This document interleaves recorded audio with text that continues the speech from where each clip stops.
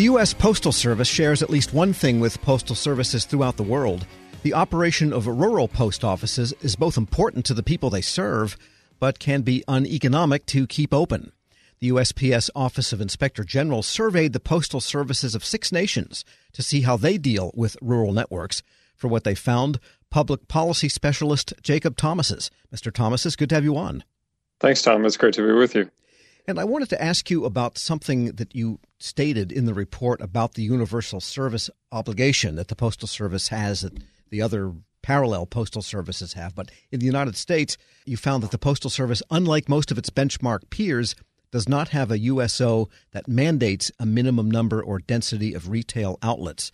So that means the Postal Service is not under constitutional or legal obligation to have any rural post offices, in theory, correct? That's right. For your listeners who aren't aware, the Universal Service Obligation, or USO, is the set of rules that govern what posts may do. And pretty much every post around the world has its own USO. The U.S. Postal Service's USO tends to be less well-defined when it comes to the whole retail network, the network of post offices, than those in other countries. So while other countries dictate how many post offices a post must maintain and how close those post offices must be to the people, the U.S. does not do that. It does require the U.S. Postal Service to maintain a maximum degree of effective postal service to rural areas, but it doesn't say how they must do that. And the other observation is that the Postal Service has the right, I guess, under the laws that govern it, to apply for several $100 million in rural funding from Congress, but the Postal Service does not do that. Tell us more about that observation. That's right. So when the Postal Service became largely self-funded in 1970, the law was written that allowed them to request funds from Congress to maintain their retail network, not just in rural areas, but all over the country. Those amounts changed over time, but right now the law says that they can request $460 million annually from Congress for this purpose. They have not done so since fiscal 1982. And they say, we asked them about that, why they have chosen not to request that money. And they give a few reasons, among them that they're not sure that they would actually get the money, even if they requested it, and that they are looking for a more long-term legislative solution that would allow them to be sustainable rather than kind of these one-time possible annual payments. So basically then they take the loss on operation of rural retail post offices. That's right. And we don't know exactly what kind of loss they're doing. This is a tricky area because, as we point out in the paper, the definition of rural is really mushy and it changes from country to country. So it's difficult to do cross-country comparisons. But even within the U.S., the Postal Service has no set definition of a rural post office or a city post office or a suburban post office. So it's one of those things that you kind of have to know when you see it.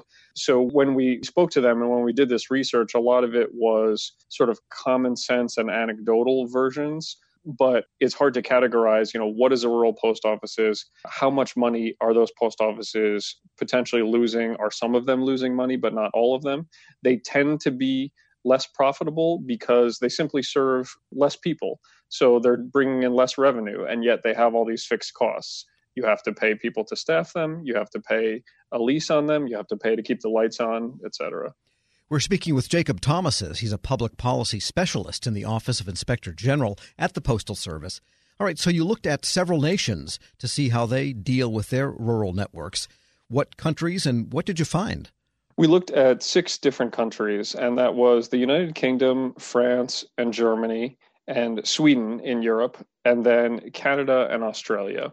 And we found that they share this common problem of the rural post offices, that they are all obligated to maintain some rural presence, that it can have profitability challenges. But they're also those areas are often facing declining populations, declining letter mail volume, which hurts their revenue. And so they're taking a lot of different approaches to solving these problems, some of which we believed could potentially be applied to the U.S. Postal Service. And what are some of the solutions that they do? So I would say they fall into 3 main buckets. Number one is cost cutting, and that could look like something like outsourcing. So a lot of these posts outsource heavily, especially in rural areas. They will have other partners, often private retail partners, operate their posts for them. And when I say that, I should say they offer postal functions within the retail units of these other stores. So you could have a bookstore that sells stamps and other postal products, and then the post just pays that retail store a fee to provide these services. So that's one form of cost cutting. Another is raising new forms of revenue. So these posts say, well, hey, we are obligated to maintain post offices in these areas. These areas are underserved by a lot of other stores. How can we sell other things to them since we have to maintain this physical presence? And so it might be things like financial services. A lot of them offer banking services to these areas that are underbanked. And then finally, the third bucket, I would say, is just direct subsidy from the government. And in particular, that's the UK and France believe that the Post has a public service mission in these more remote areas. And so they simply pay these entities, the British Post and the French Post, to maintain this large network of physical post offices. And correct me if I'm wrong, but I'm pretty sure the Postal Service here experimented a few years back with putting services in retail establishments, like some of the large big box stores, I think. Whatever happened with that trial? That's right. They have tried some outsourcing. They had a partnership in particular with Staples to offer a suite of services there, but that ended pretty badly. One of the postal unions protested that this was in violation of their contract. They took it to the National Labor Relations Board, and the NLRB agreed that this was a violation, and so the Postal Service pulled out of the agreement entirely, and you'll no longer find Staples stores offering any kind of postal services. So if that's the case then, or if that's the precedent, it seems like that first option then to provide retail to partners doesn't really seem like an option at this point. There could be other ways to do it. The Postal Service does still have about 10% of its total units are outsourced. Now, that may seem like a fair amount, but it's still far, far less than these other posts that we studied. Germany, for example, outsources 100% of their post offices. They do not operate a single post office in Germany. The UK is not far behind, and the others kind of trail there. So we believe that there is more room to expand those programs. They could also partner with other entities, such as other government agencies. So if you have a remote or rural area that is underserved in lots of different ways, they might not have access to other government services as well. So potentially the Postal Service could partner with a different agency to set up a single office that would offer services on behalf of these different government agencies, and you could achieve more efficiency that way. Almost like mini rural federal buildings. Exactly. And then, of course, direct subsidy, and who knows what kind of appetite there is for Congress there. What did you recommend, if anything? We didn't have any formal recommendations in this report.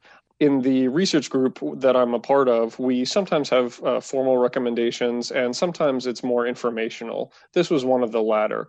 We believed that these other contexts are unique, and we don't necessarily want to tell the Postal Service that they have to follow the model set in Germany or Canada or Australia, because the context could be so different. So we wanted to present these ideas to them and to the postal community at large to say, hey, these other posts are having the same kind of problem. Here's how they've chosen to tackle it. Some of these approaches may be more or less effective. It's worth noting these and seeing whether they could be applied to the U.S. context. So there are some things that we suggest, such as outsourcing that we were just talking about. They could look into doing this more, but we didn't want to recommend or tell them specifically they must outsource. And there, of course, there are some places where there's not much left in tiny towns, and it seems like the Postal Service itself maybe could do those other forms of revenue. They could sell cappuccino or gift cards or, I don't know, jewelry. Potentially, yeah. They do have some additional forms of revenue. They don't bring in much money, but you'll be able to buy greeting cards, for example, at a post office. You can get a money order now at a post office. Many of them, you can process your passport application. Again, the amount of revenue they bring in is pretty small, but the services they provide really have a social value. And this is one of the points that we wanted to make in this paper, is that while rural post offices may be financially troubled, they do have this social value that goes beyond dollars and cents for these rural communities that maybe have lost their local stores. They don't have a lot left. The post office could be, one of the last kind of bastions of connectivity that they have to the rest of the country. And certainly Congress has placed a lot of value in this. And we believe that the Postal Service also feels that they have a special role to play in these small American towns. Maybe they could put back the pot-bellied stoves and a couple of straw chairs. That's possible. Jacob Thomas is Public Policy Specialist in the Office of Inspector General at the Postal Service. Thanks so much for joining me. Thank you. We'll post this interview along with a link to his report at federalnewsnetwork.com/Federal Drive. Keep the Federal Drive coming to your inbox. Subscribe at Apple Podcasts or Podcast One. Stay up to date on your agency's latest responses to coronavirus. Visit our special resource page at federalnewsnetwork.com. Love Target? Well, you're about to love it even more. Target's new Red Card Reloadable saves you 5% every Target trip, in-store and online, and doesn't require a bank account or credit check to get approved. Target.com/redcard to get all the details. Restrictions apply. Celebrate this holiday season by sending money to your loved ones with Western Union. As a new customer, you can enjoy a $0 transfer fee when you send money online. For fast and reliable money transfers, use Western Union. Visit westernunion.com or download our app today to get started, and your first transfer fee is on us. Services offered by Western Union Financial Services, Inc., NMLS 906983, or Western Union International Services, LLC, NMLS 906985. FX gains apply.